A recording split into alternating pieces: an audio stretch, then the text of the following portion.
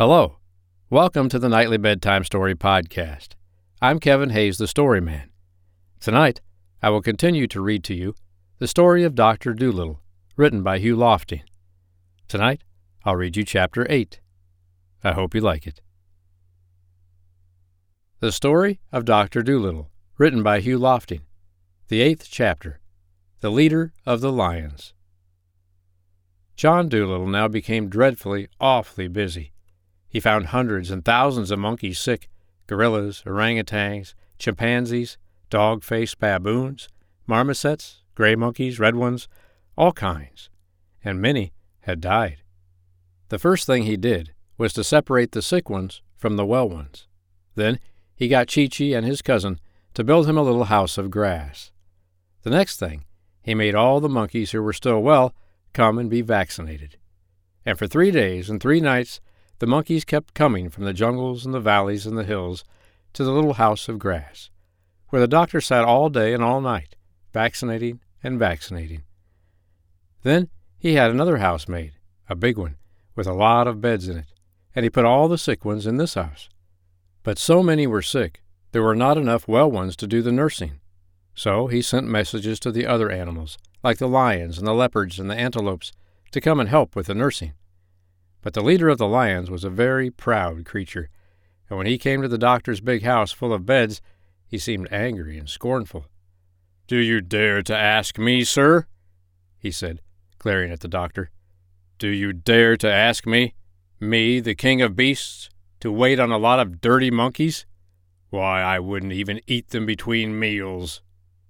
Although the lion looked very terrible, the doctor tried hard not to seem afraid of him. "I didn't ask you to eat them," he said quietly. "And besides, they're not dirty. They've all had a bath this morning. Your coat looks as though it needed brushing, badly. Now listen, and I'll tell you something. The day may come when the lions get sick, and if you don't help the other animals now, the lions may find themselves left all alone when they are in trouble.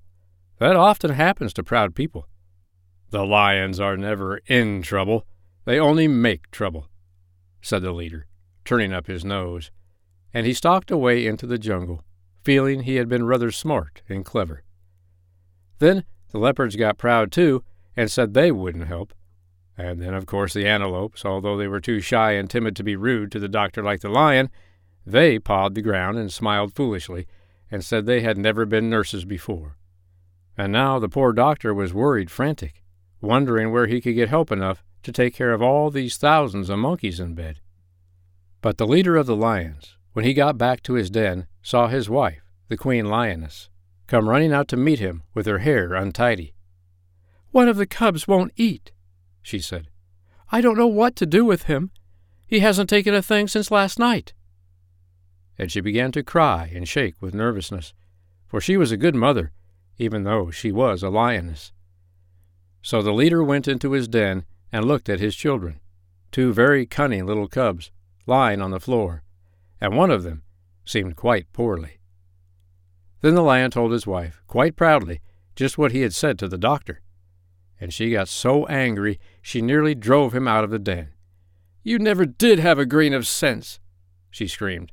"All the animals from here to the Indian Ocean are talking about this wonderful man, and how he can cure any kind of sickness, and how kind he is.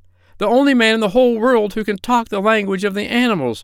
And now, when we have a sick baby on our hands, you must go and offend him. You great booby! Nobody but a fool is ever rude to a good doctor. You—" and she started pulling her husband's hair. "Go back to that white man at once," she yelled, "and tell him you're sorry, and take all the other empty-headed lions with you, and those stupid leopards and antelopes. Then do everything the doctor tells you. Work hard, and perhaps he will be kind enough to come and see the cub later. Now be off. Hurry! I tell you, you're not fit to be a father." And she went into the den next door, where another mother lion lived, and told her all about it. So the leader of the lions went back to the doctor and said, "I happened to be passing this way, and thought I'd look in. Got any help yet?" "No," said the doctor, "I haven't, and I'm dreadfully worried."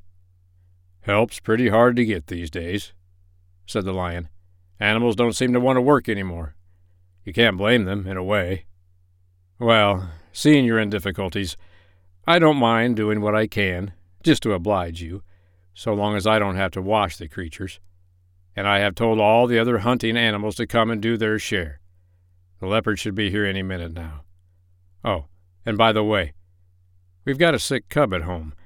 I don't think there's much the matter with him myself, but the wife is anxious. If you are around that way this evening, you might take a look at him, will you?" Then the doctor was very happy, for all the lions and the leopards and the antelopes and the giraffes and the zebras, all the animals of the forests and the mountains and the plains, came to help him in his work. There were so many of them that he had to send some away, and only kept the cleverest. And now, very soon, the monkeys began to get better. At the end of a week, the big house full of beds was half empty. And at the end of the second week, the last monkey had got well. Then the doctor's work was done, and he was so tired he went to bed and slept for 3 days without even turning over. I hope you like Chapter 8 from the story of Dr. Dolittle, written by Hugh Lofting. I'm Kevin Hayes, the Story Man, and I'll be back tomorrow night on the Nightly Bedtime Story Podcast to read you Chapter 9.